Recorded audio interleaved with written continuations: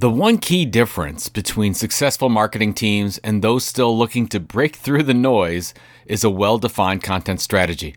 A documented content strategy helps you align your content with your goals and plan your efforts to achieve the desired impact. The thing is, it's sometimes easier said than done, right? The free guide, Content Strategy for the Modern Enterprise from Acrolinks, focuses on the content part of building an enterprise-wide content strategy. Even if you already have a content strategy, there's no time like the present to make sure it's still serving your business goals and growing with your business. Download the Acrolinks guide, Content Strategy for the Modern Enterprise, the ultimate guide to designing an effective strategy today at thetilt.com/acro1.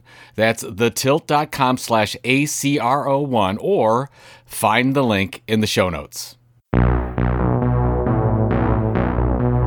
And now, for your listening pleasure, here's Pulizzi and Rose, covering the week of media, marketing, and digital content news. This Old Marketing. Take it away, boys.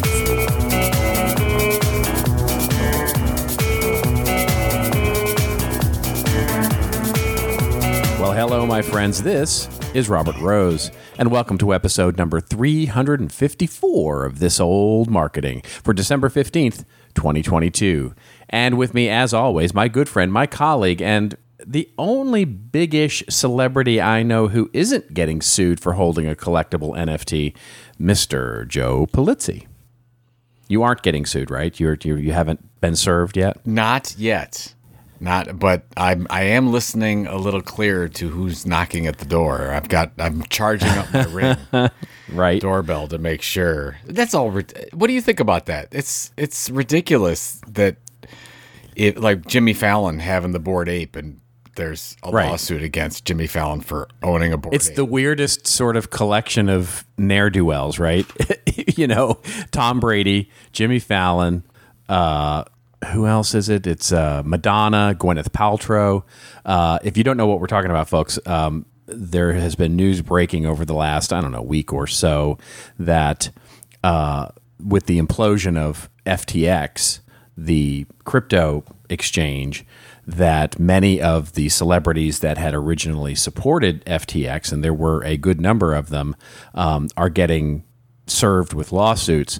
But in addition, that some of them, Jimmy Fallon, Justin Bieber, and Serena Williams in particular, are getting served for having and holding Bored Ape Yacht Club NFTs. Which is totally ridiculous. It's totally ridiculous. I mean, it's just, it's silly, and they'll go nowhere, but it does, it proves the point once again that when somebody goes, can you get sued for this? You can get sued for anything. The real question is, you can get sued for anything, even when you do absolutely nothing. So just make sure. Not that I have any experience with this, and not that this is legal advice at all.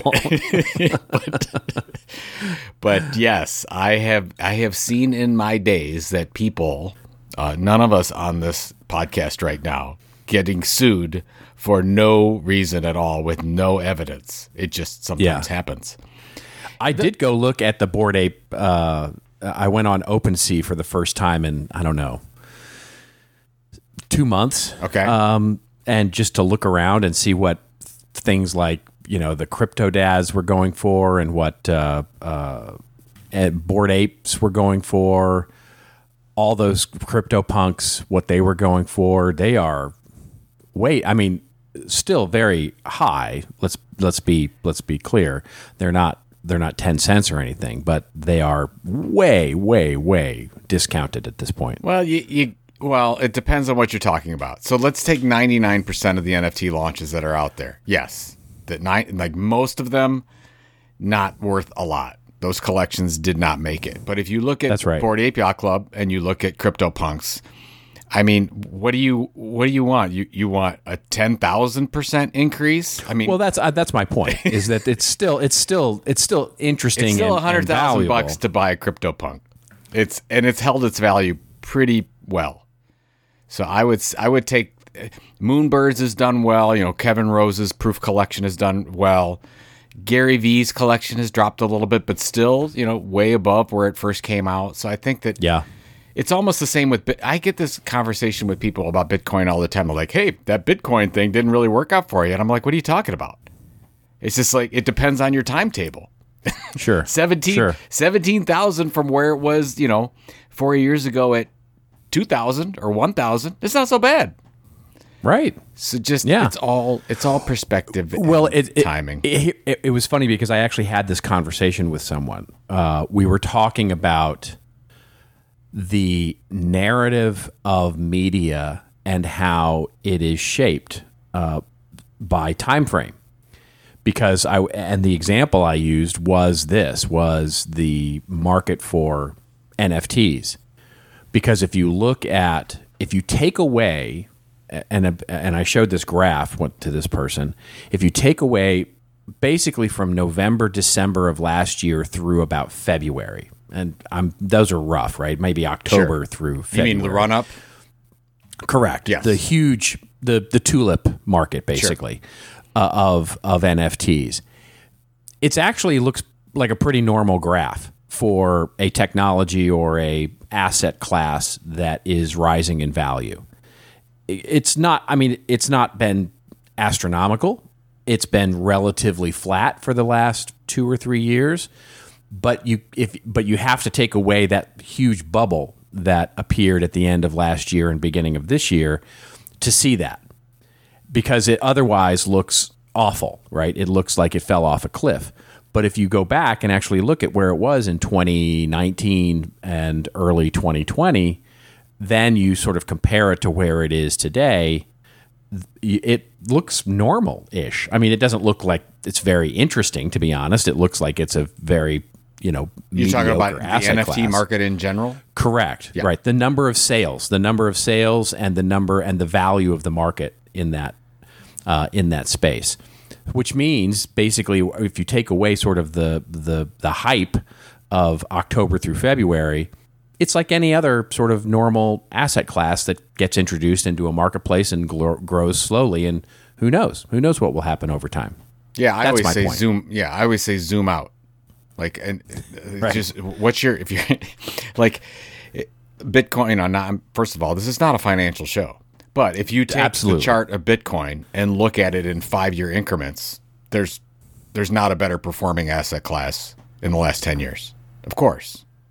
If you take away these couple bubbles, which have happened a couple times. I remember when you and I were traveling remember when it first, this was at 16, 17, when it really started to go?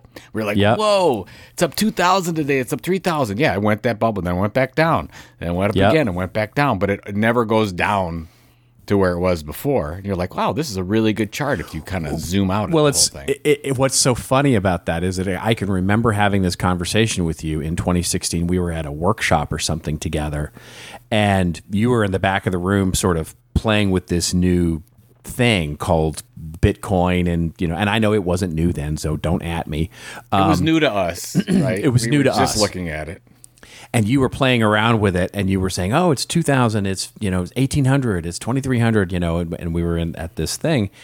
And at that point, you and I were both discussing, how do we buy a Bitcoin, right? I mean, it was how do you buy 1 or 2 Bitcoins in that particular case.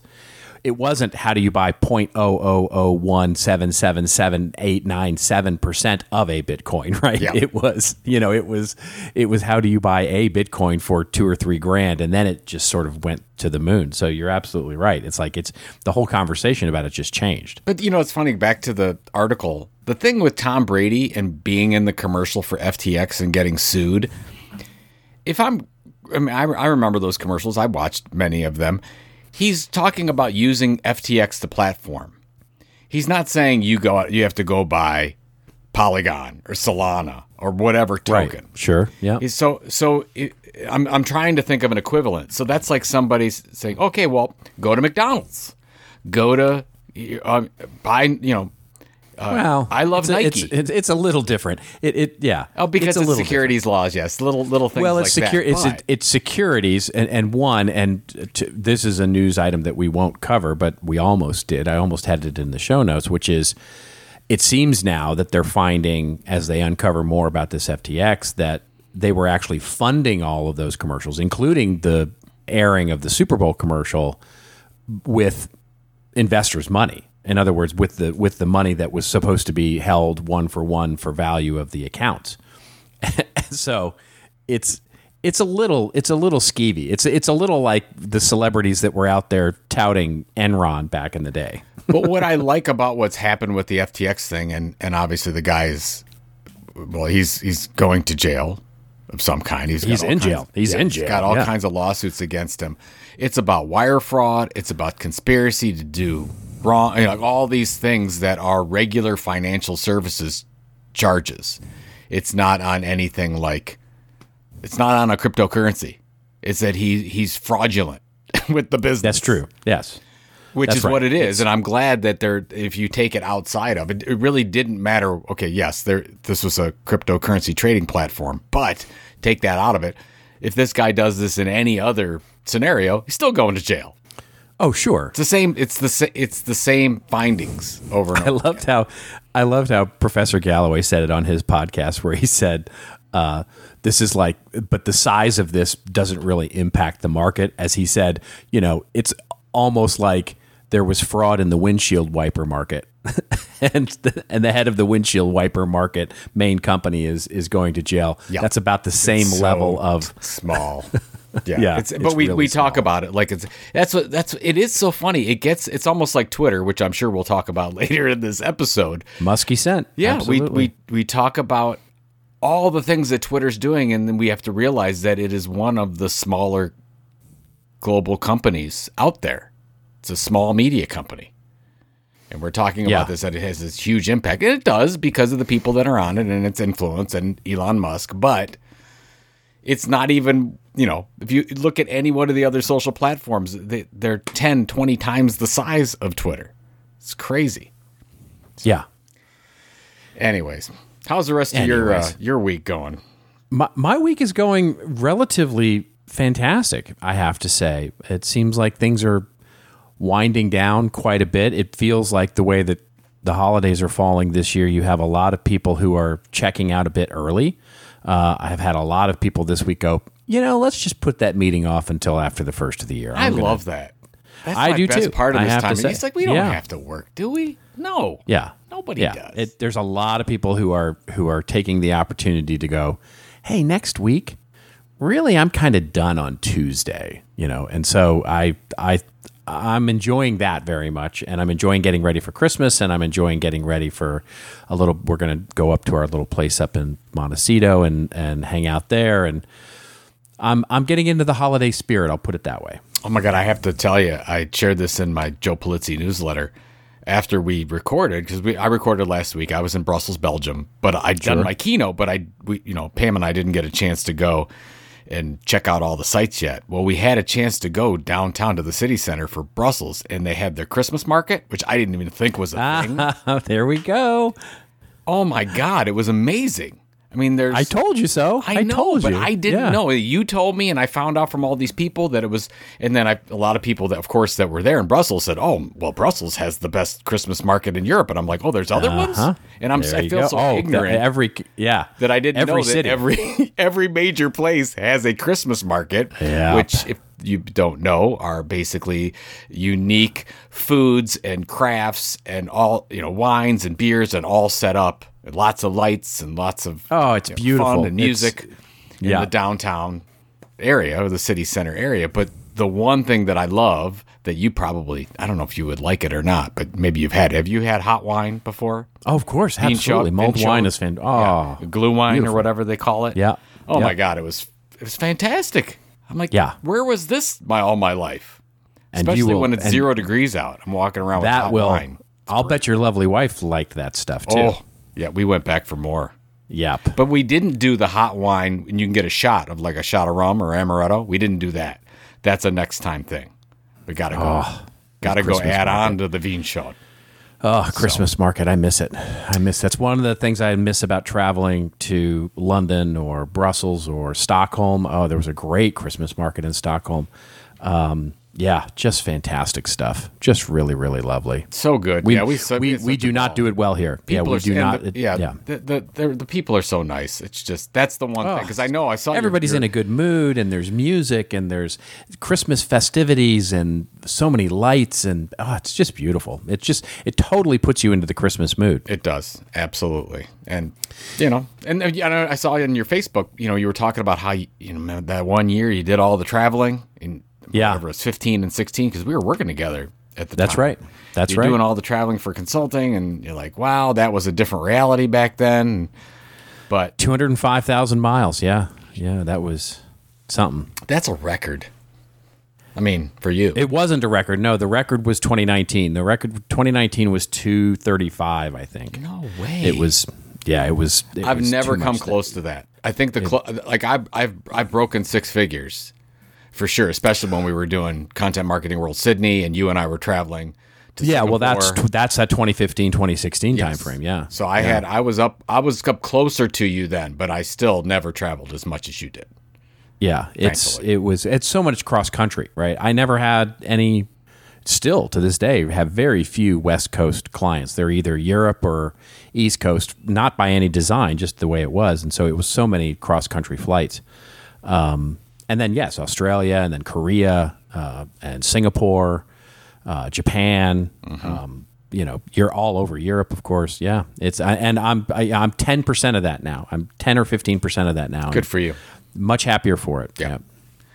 Well, unfortunately, we're so far in the show that we can't talk about football. I'm sorry. No, Robert. It's fine. It's fine. I'm sure. I don't want to talk about it I'm sure it's anymore. Fine for you. Yeah, I am absolutely sure it's fine for you. Well, you make it to the playoffs, and then we'll talk about your Cowboys. That's right. Yeah. We'll see what happens over the next couple of weeks. It's going to be very, very interesting. But we do have a fun show for you. We're going to talk about a few things in breaking news, actually, over the last couple of days.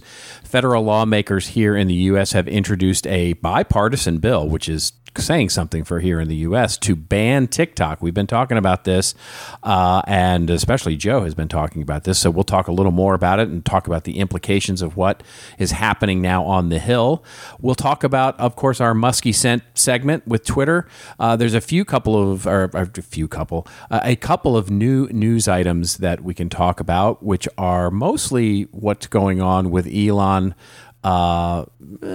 really changing things up, not changing things up, and there's something that maybe there's a reason for that, and we'll talk about some of the interesting things that are going on there this week. If we get time, we'll talk about Jelly Smack and how it's smacking off 8% of its workforce. That sounded ruder than it needed to be.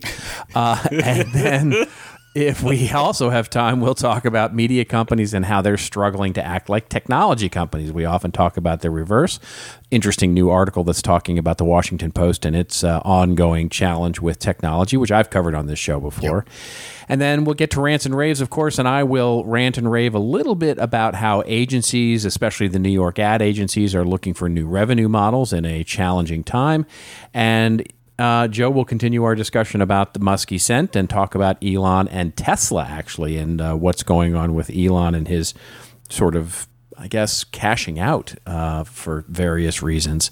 So a chock-a-block full of shows, I think. It's a good way to put it. Good stuff. And we'll chock-a-block. Smack the heck out of this show. Mulled wine fill of the show. Let's get to the first story, if we will, and it comes to us courtesy of The Hill, which is a relatively conservative publication that covers the Hill, the American Congress. And the headline here is that the Senate votes to ban TikTok use on government devices.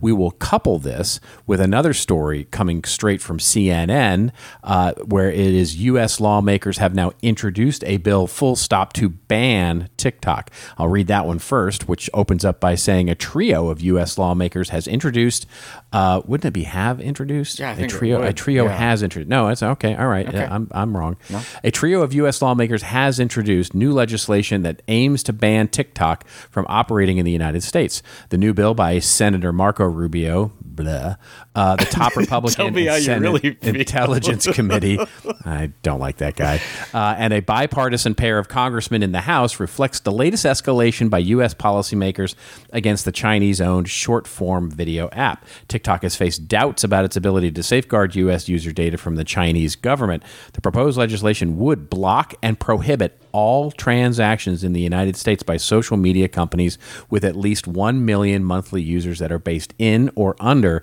the substantial influence of countries that are considered foreign adversaries. I mean, that's written for TikTok, but obviously it is a feeble attempt at trying to make this a broader than just one company bill. The article goes on, of course, to talk about the legislation itself and ByteDance and some of the history behind that.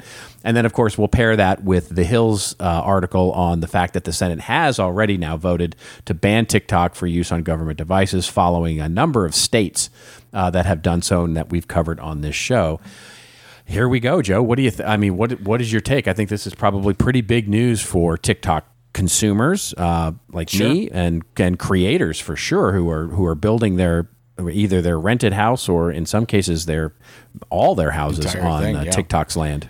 Well, it's interesting how this happened because let's see, the last 3 episodes we've just had South Dakota, and then we had Utah, and everyone's the government employees were banned from using those devices, if not already. It's like, okay, well, you and I were saying, okay, we're starting to see the breadcrumbs. This could lead into something. I honestly didn't expect it would happen this fast. I didn't either. And so this is different than the bluster, I think, of the Trump administration when he was going on and on about this.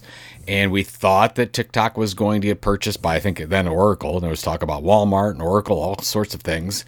And then nothing happened with that, and it just kind of went away. And now more and more you're seeing this as China and United States sort of figure out how they're going to stage this information battle, if you will. And for those of you that don't know, China bans all U.S. social media apps already. So they've already looked at this as a national security issue. So now you have this group of lawmakers. I never knew that Marco Rubio's name was Rubio Blah. I did not know that's how you pronounced it, but thank you for it is how you pronounce it. That's correct. That is know that.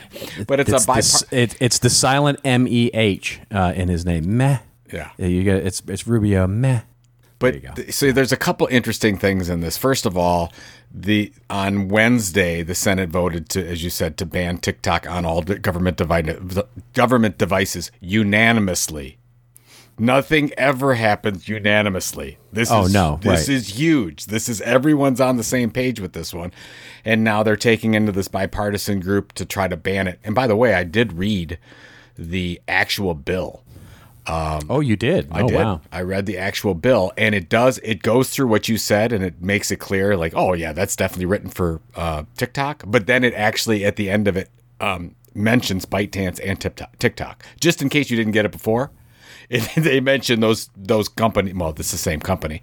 It's just like, okay, they are definitely singling out TikTok, and I think this is seriously going to happen. And we've talked about, when did we start talking about it? 6 months maybe ago? We're like, hey, I'm starting to feel that this could be a thing.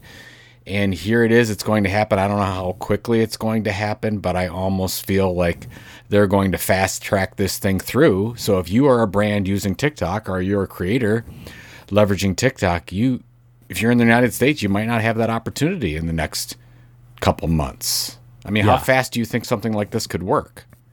It can go very quickly, but this it can go very fast. Yeah, it can go very fast. The thing is, I don't think there's going to be a lot of lobbyists.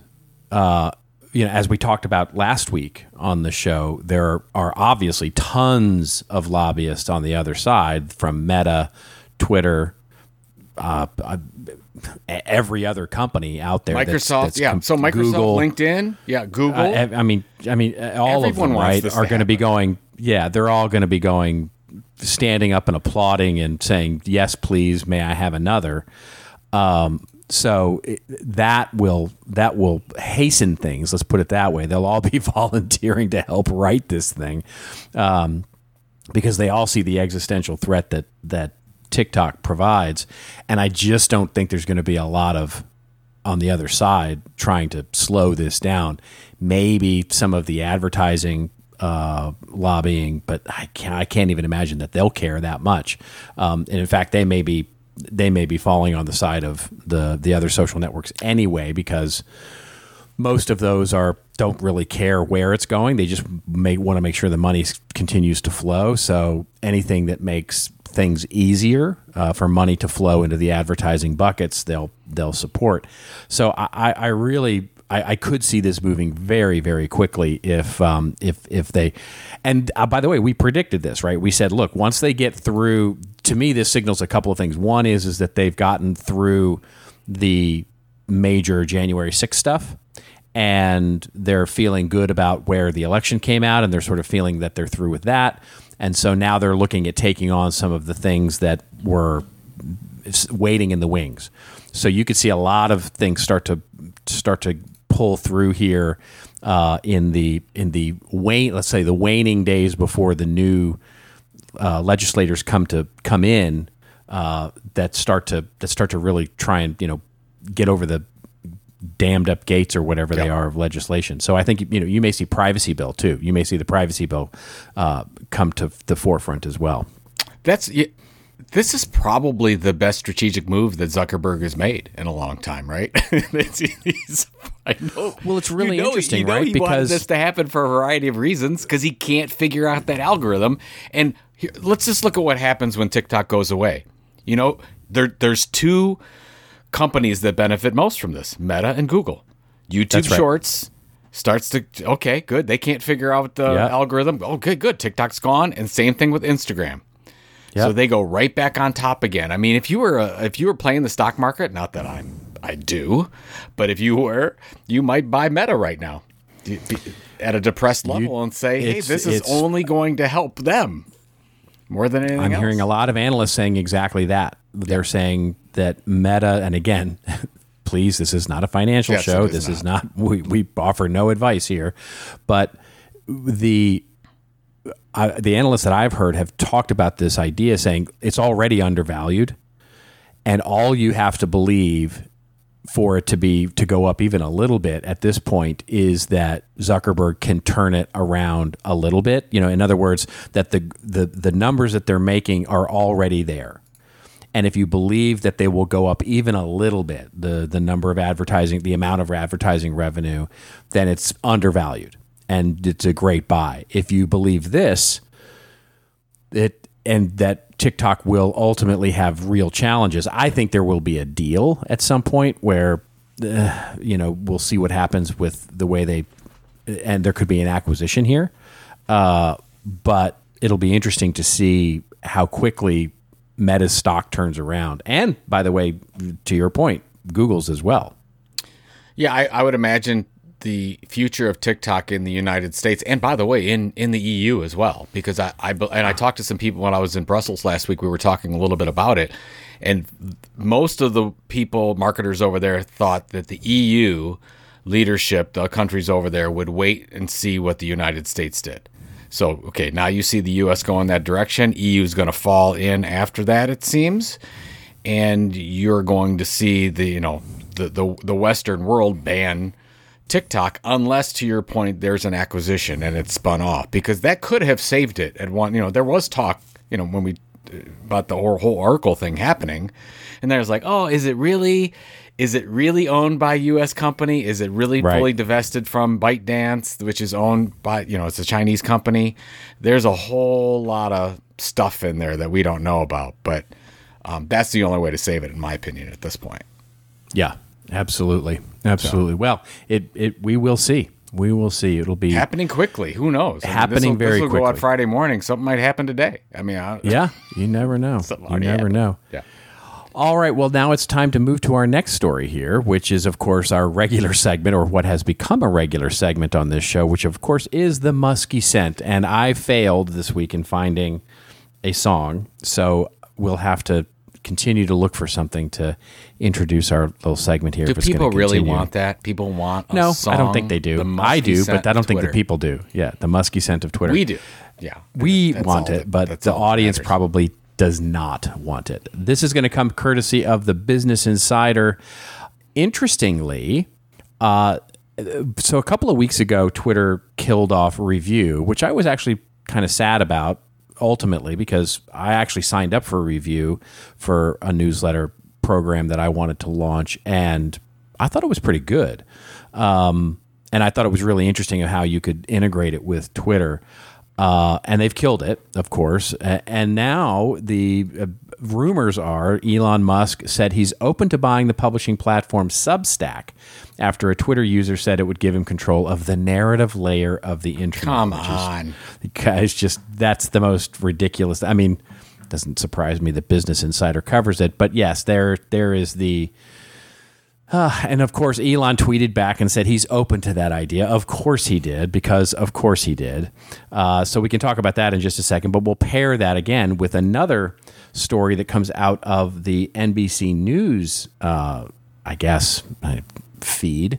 And the interesting thing here, this was an interesting point, and I actually have a take on this. Okay. The headline is Why Liberal Washington Can't Quit Twitter.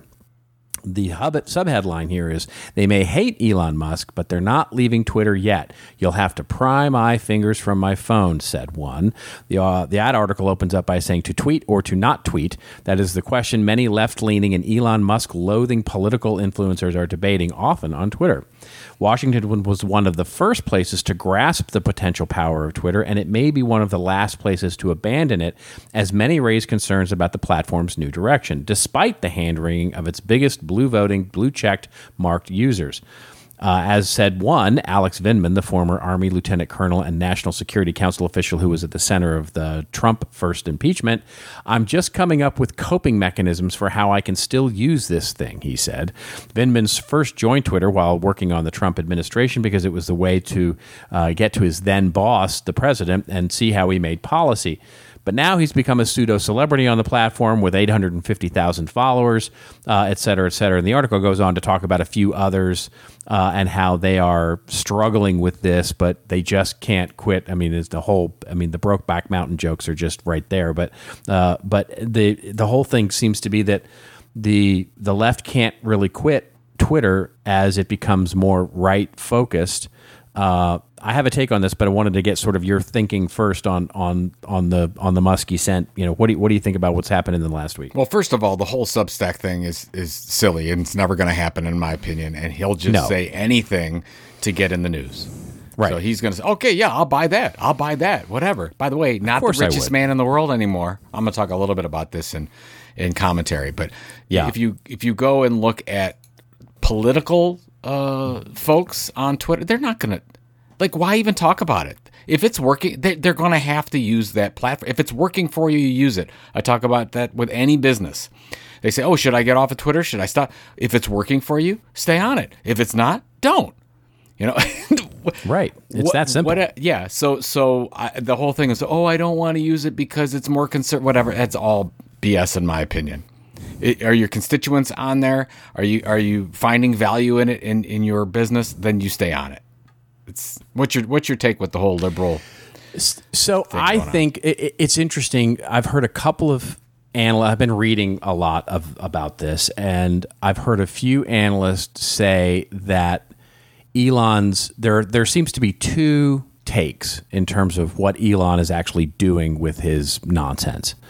And the first take is that he's trying to drive down the value so that he can buy the debt on the cheap, which seems to be pretty far-fetched to me, and some of the analysts have said the same thing, that the banks aren't going to be that dumb. They're just going to continue to say, yeah, just pay our interest payment, sure, Elon. So they're not going to buy into $1 billion plus a year in interest. That's payments. right. That's right. Yeah. So they're not going to buy into the whole he's driving down the value to sort of fake everybody out that he's destroying the thing. The second take, which is he's trying to reformat and build let's call it independent, right, for the moment, as he would, a free speech which leans more to the right, because he certainly leans more to the right. He's trying to build a platform that is actually a successful version of what Truth Social or Parler might be, a right-leaning platform. here's the thing. I think that could be the case, but I think if you look at it in its simplest form, what he needs are people fighting. The whole thing about free speech, the whole thing about being the public town square, the whole thing about this being a place where you want to, create all kinds of activity around speech and issues and people conversing with one another, is these days anyway, you need the tension. You need people fighting with each other, because that's what generates clicks. That's what generates the activity. That's what generates interest. Threads. That's what generates everything. And so if he realizes that the majority of people on Twitter are either in the middle, if there's sort of a bell curve, it might lean slightly to the left or had leaned slightly to the left, and giving surface now more to that right, sort of moves the bell curve more toward either center or center right? And so to do that means there's going to be a lot more sort of ugly fighting, but lots and lots of activity, lots and lots and lots of activity. And I think some of the numbers even support this. I have not looked at the numbers lately, but what it seems to me is that there are fewer users, but there's more activity. And if he can do that, if he can create and foment that conversation, and that, I'm using conversation loosely here in quotes because it doesn't tend to be high quality conversation. But if he can foment that sort of activity, that does look a little more successful if he's trying to build something that would then be worth building up into another advertising platform, or something where there could be a subscription model attached to it. That's the best I've been able to come up with so far. And this kind of article is what sort of triggered me to think like this, because it's like, right, they're there and they can't let the conversation happen without them. They've built up these followings, 800,000, 100,000, 500,000 followers, all these quote unquote celebrities. It's really hard for them to let go of that audience, and it's really hard for them to let go of that reach into that audience for their own purposes. And for their own purposes, they need something to write about. And what would they write about is they can write about the bombs that are thrown into the middle of the table. Yeah. So he's actually attracting in those people, and so it's not actually a bad marketing strategy, I guess is my point. Well, and I mean, I'm just looking it up right now. I mean, the users are up too. I mean, I think that if you looked at overall engagement and users since Elon took over, they're probably both up. The problem is that advertising is down 80%, so that business model is shot. So what do we? Right. That's the gap. That's the bet. Right. That's the bet, is that you can make that change and reattract the advertisers back to the platform. And I think that may be, if there's a huge flaw in this argument, that may be where it is, because he's got to be able to assure the brands of brand safety, that their ads aren't going to appear on horrific, right-wing or left-wing, quite honestly,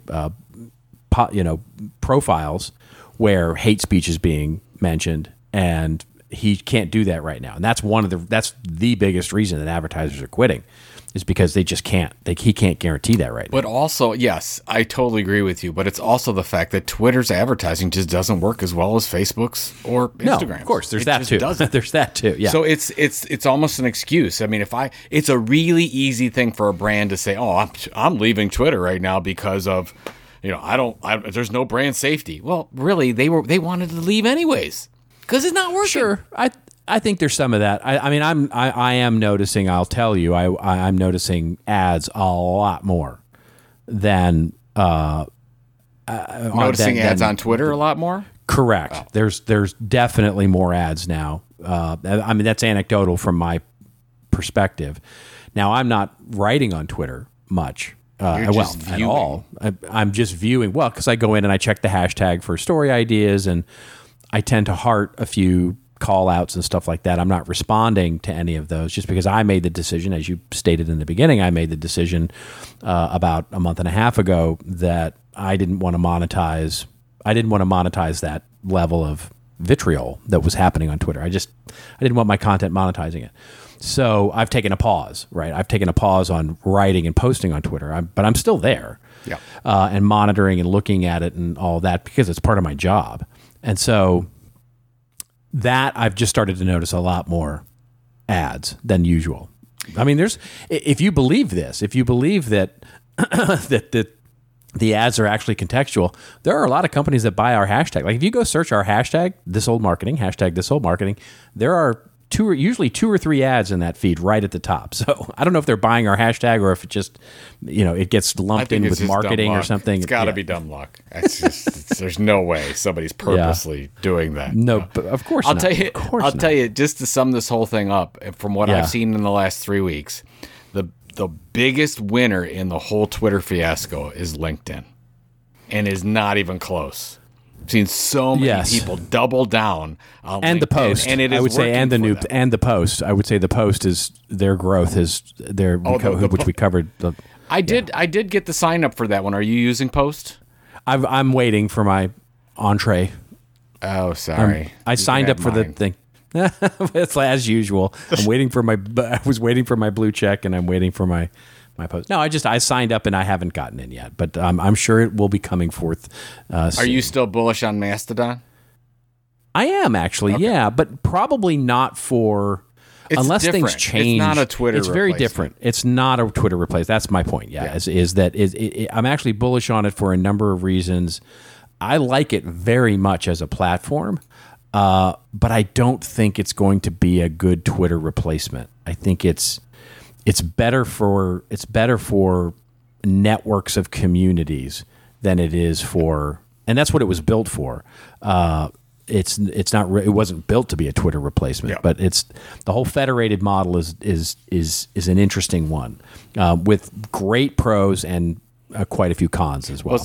My prediction on this one, and you've heard me say this before. Post and Mastodon and all the Twitter possible replacements out there. The replacement for Twitter, old Twitter, is new Twitter.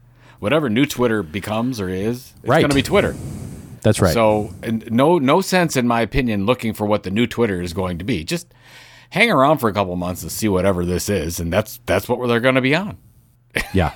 It's just got such a head start. So many people already there, and it's working for a lot of people. So done. Exactly. All right, one quick story, because I know you have a quick point on this that you want to sort of lay down as a data point here. This comes to us courtesy of Business Insider, and it's about Jelly Smack, which I didn't even know was a thing, but you'll educate me on that. Creator economy startup Jelly Smack has laid off 8% of its staff amid concerns of an ad downturn. Here's the email the co-founder sent to the employees. The article goes on to explain how Jelly Smack, a creator economy startup, has now laid off 8% of its employees, which is a meaningful number given how small they are. Jelly Smack's leadership also told employees it planned to cease some international operations, and they sent what was generally considered a relatively kind email laying off the folks, but you're looking at the broader picture here. I think. It's just another data point. Jelly Smack, they're trying to help content creators monetize. They really focus on video creators, and what you saw in 20 and 21 was a lot of money, a lot of VC money go into a lot of these different companies, and there was so much competition so quickly, so much money flying around, and you're just starting to see everyone pull back a little bit. But what you're not seeing, the companies that are very successful are the podcast distribution companies, the email distribution companies.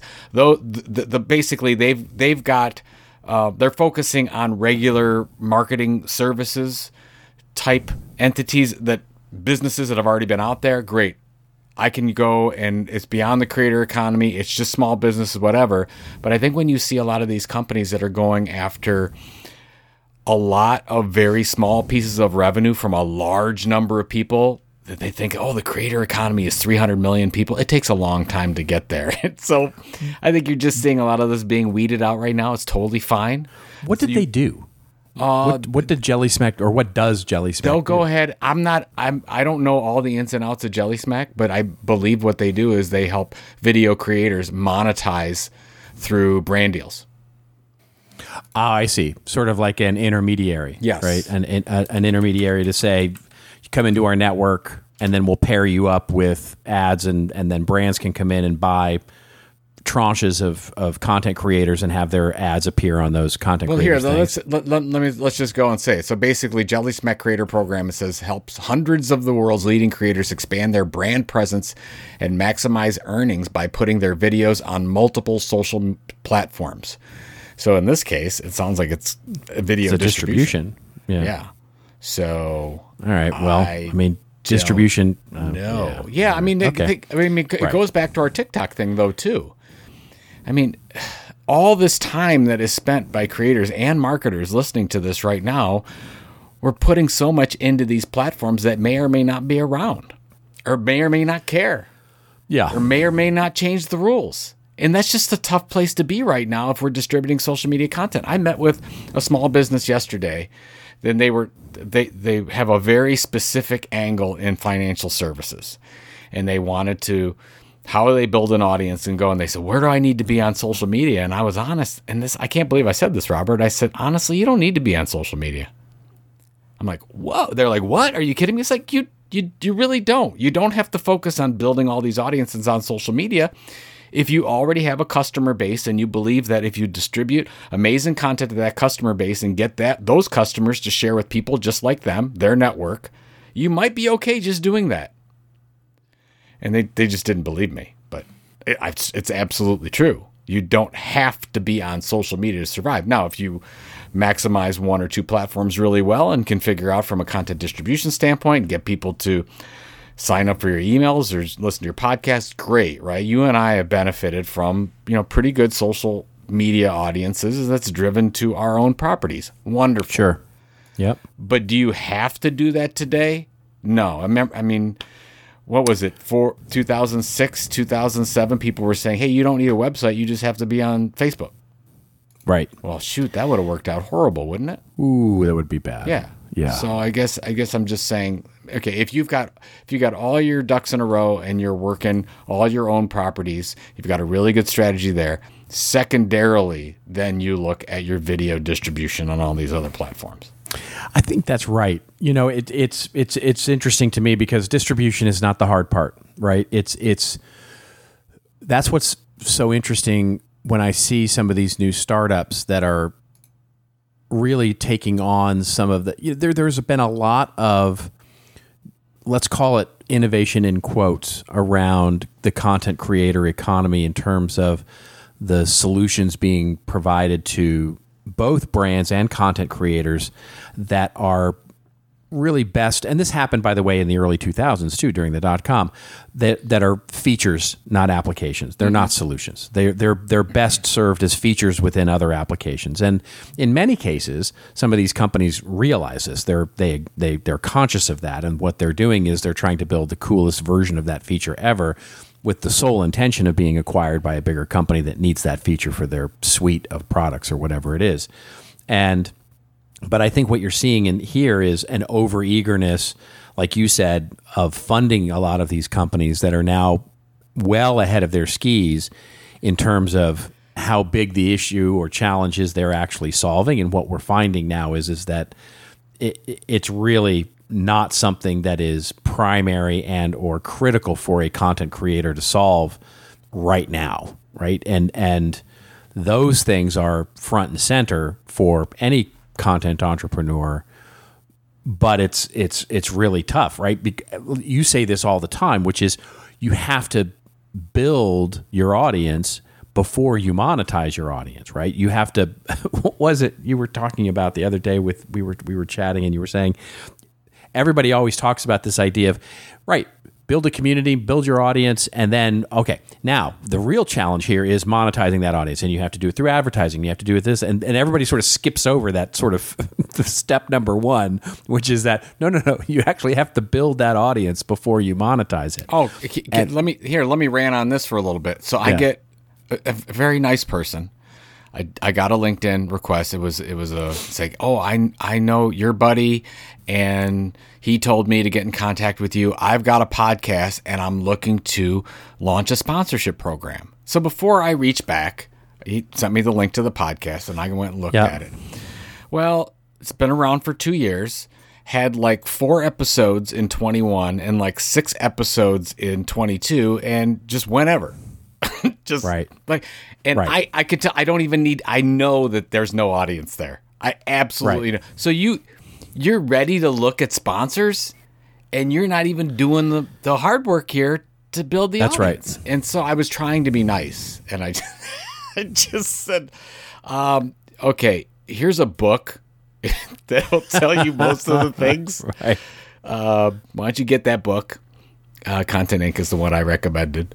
I said, go ahead and look at it. And then if you have any additional questions, I'm happy to help you. But I already know the problem. You haven't even built an audience enough to monetize it. You haven't built a product yet. Yeah, that's exactly There's nothing to Yeah. sell here.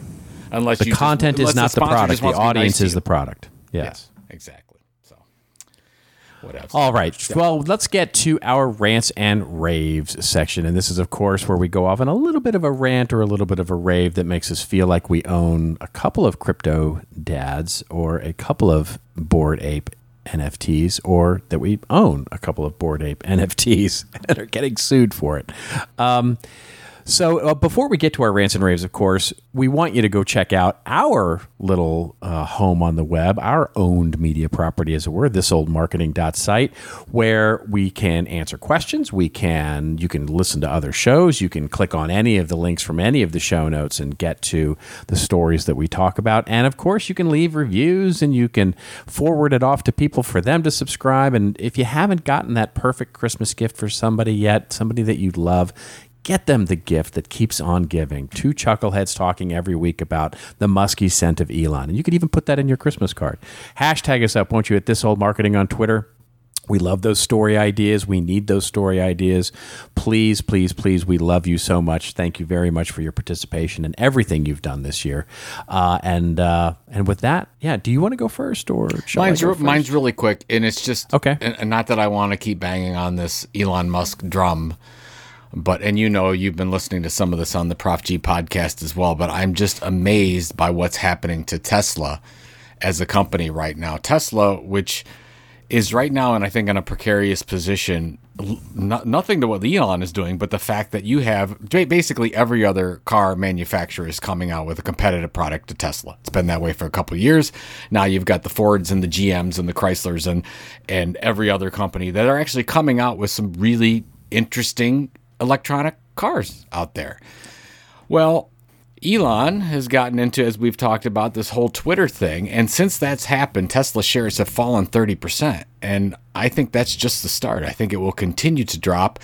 And that's what happens when you have somebody, leadership, specifically in this case, the CEO, Elon Musk of Tesla, take their eye off the ball from a strategy standpoint and focus it on Twitter, a very small piece of a company that is pulling down the value of Tesla. And if you look at the brand value scores of Tesla, they've all come down since Elon Musk took over Twitter.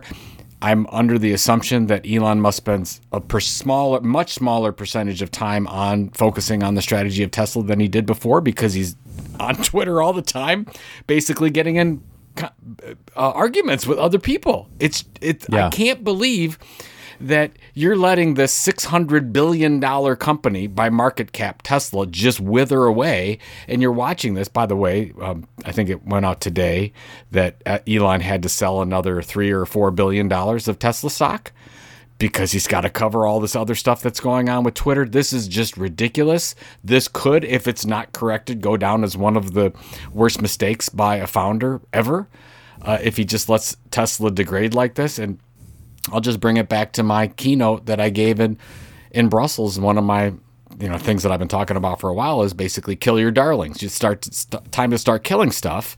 And if you look at Content Marketing Institute research, they'll tell you that the average enterprise distributes content on basically 13 to 16 different ways. And I said, there's no way that's working.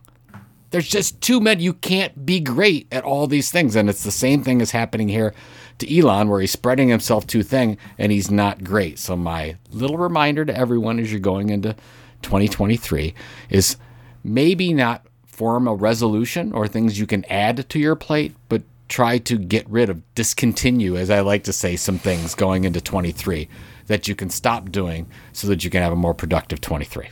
So everybody remember your Michael Porter. Yes. What's the quote?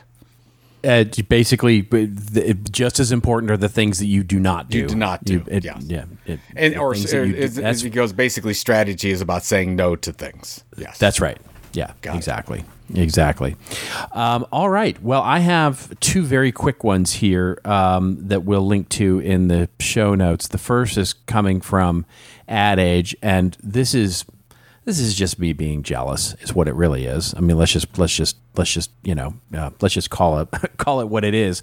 The article that we'll link to is that the Martin Agency, which is a big agency, been around for a number of years, has named Tasha Dean a chief revenue officer, so a newly created position for them, basically to reinvent how the agency gets paid, basically really to figure out new revenue streams. And much in they I'm sure took your book, Joe, and opened it up to the Disney page and put that on the wall, because when you hear what they're thinking about, it is all of those things. And it's interesting that they are very much thinking about becoming a media company. So there is a real initiative here you can see to get into what we would call content marketing. I am absolutely positive they do not.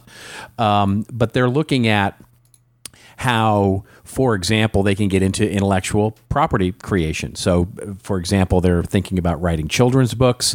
They're thinking about audio. They're thinking about creating iconic creative for animation.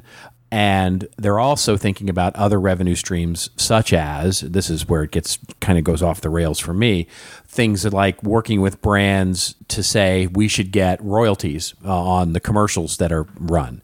I don't think that's going anywhere, but I guess the interesting thing to me, sort of on the sort of positive side of things, is that I think this is a fascinating strategy, and a good one, by the way, for agencies to really look at. It's something that I encourage agencies all the time to look at, which is diversifying revenue streams into they're built to be creative. They're built to have technological prowess.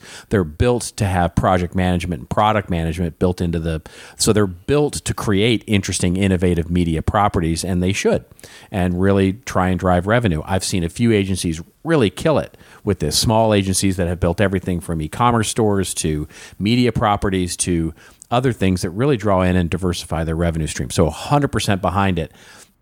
I guess I'm just a little jealous that Tasha Dean and Martin Agency has a great PR person, because this seems to me in Ad Age to be like, really? This is really just a press release that has been repurposed for as an article. I mean, it might as well have been the press release, just verbatim. So it's a little, I don't know. I'm like I said, I'm just jealous. I just look at this and go, wow.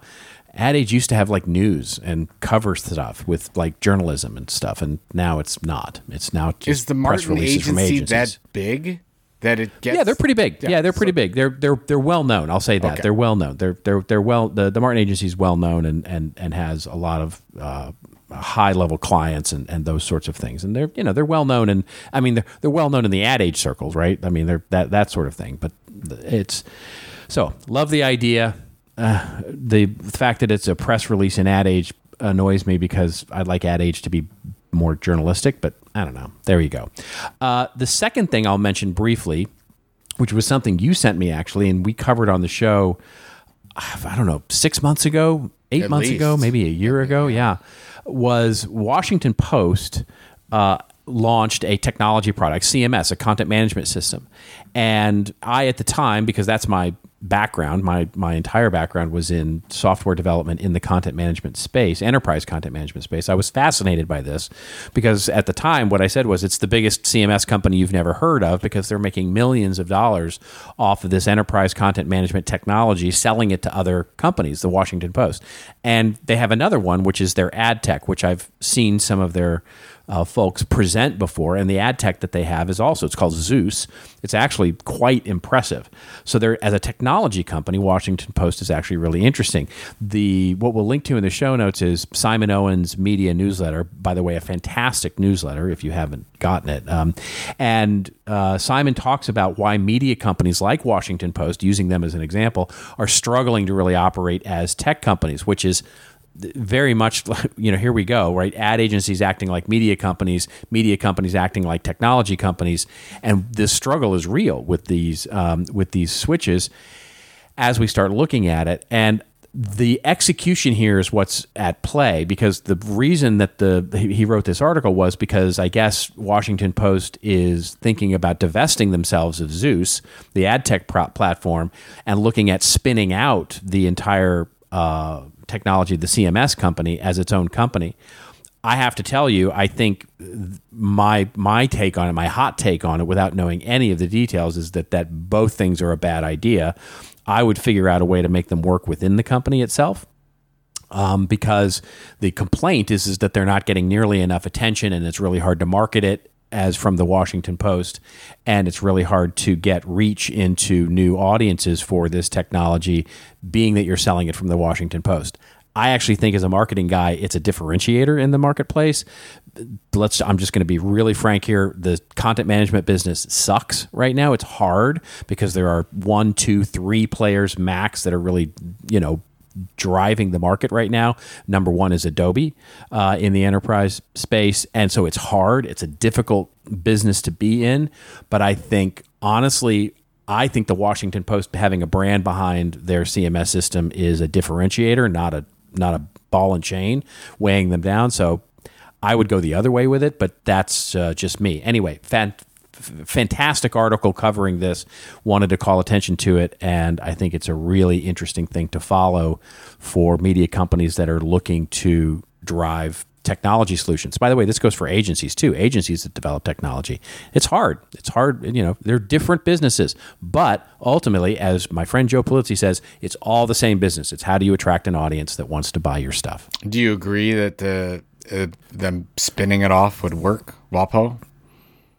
No, I think they should keep it. You're saying it's a differentiator. They should just figure out lean into it. I would lean into the Washington Post doing this. I would lean into very much like Amazon Web Services, right? I would Amazon Web Services this stuff. I would talk about why one of the things that Amazon did so brilliantly when it launched Amazon Web Services was to lean into, we had to do all this stuff ourselves to scale the way we did, so therefore just think what we can do for you. That was kind of the messaging in the early days of AWS. Yeah. And people bought into it. And the product was good, let's be honest. The product was amazing. In the early days of AWS, I can remember signing up for their email engine. I remember signing up for their cloud computing. We as a company, as a startup company, signed up for the infrastructure, the hosting, the cloud hosting services. And it was unbelievably scalable and brilliant. And the reason was because Amazon had to build it for themselves. It was like the way they had to build logistics for themselves, so they got to be experts at it. And in the same way, Washington Post has to have become experts in managing huge, huge levels of dynamic content and have gotten really good at it. And I have not personally seen, but I have heard that their content management system is actually quite good. And I think, for me, I would lean into that whole thing. I would lean into it and build an entire technology division for Washington Post, and Amazon Web Services that stuff. So that's just, me. I totally agree with that take. I mean, when I was running Pet and Custom Media, we used to come up against competitors that said, "Oh yeah, you can't, you don't want to go with Pet and Custom Media because they don't do what we do full time. They're actually part of a B2B publisher, and it's just a side, it's just a side department, whatever. It's like we focus on this all the time." And I used to come in and say, "This is what we do. We do this for real. We are publishers." So we know this better, so you fight that back and forth. But I agree, you can go either direction, but you can absolutely lean into it. The thing to me that is so interesting is that they have a template, right? Because exactly what you're saying is the risk. I see this all the time in companies that are offering up products or want to offer up products that are corollary, not really core to what they do. And this is clearly the case here. But they have the most brilliant template in the way that Amazon did it. And honestly, the owner of Washington Post is Bezos, so he knows exactly how they did it. And so the struggle is to how do you lean into it and not make it a side hustle for the business, right? How do you make it a core piece of what it is you're doing? Now, that may be what they mean by spin it out, They may spin it out as a division of Washington Post or something like that. That may be what they ultimately mean here. So I don't, that's where I go, okay, I don't. But personally, from a brand and marketing perspective, I would lean into the Washington Post brand. I would not spin it out of its own company, with its own brand, with its own. That's the perfect way to make it die in oblivion, right? Is to try and raise the profile of yet another CMS system out there that doesn't have any ties to a big brand. True. Yeah. Instead of spinning it off and saying we've got our biggest customer is Washington Post. Yeah, well, among others, I mean, they've got an incredible client list that you only know because you go to their website and look at, but they've got real companies on this thing, so it's not a new thing. It's been around for a few years. It's a well tested. But here's the thing: the analysts don't cover it. It's not generally covered in the content management press. None of that stuff is covered because they aren't. It's a side hustle for them right now. And so if they're trying to really make it a thing, which I think, again, they should, they would lean into that and sort of make it, we are competing with Adobe. Yeah. As again, you're right. You're right, but they don't listen to you. What is wrong with them? They don't. They don't listen to this podcast. They don't listen to you. Yeah. What do you got coming up this week? Well, work-wise, working on budgets for next year, kind of fun stuff. We got some speaker announcements coming out for Creator Economy Expo, so I'm very excited about that. We're nice. Way ahead of where we were last year at this point, so I'm very excited about the event in May, and then getting ready for the holidays. Lots of family stuff coming up. So and of course Browns games in there somewhere. Yes, of course. Yes. But to fit those in. Thing. So what do you got going on? Fit those in. You have to fit in the disappointments in your life. Exactly. It can't be all happy. It can't be all good tidings. So. That's right. Well, we're just wrapping up the year here. We're heads down with a lot of client work right now, trying to wrap things up before the middle of next week, as I said. Then take a little time off and figure out. You and I have to figure out our recording schedule for what we're doing over the holidays here. But it's all going to be good, and really looking forward to it. And that's not for you to figure out, folks. That's for us to figure out. We will figure that out, but we will be back next week. And until next week, just remember, everybody, it is your story to tell. Tell it well. We will see you next week, one way or the other, on This Old Marketing.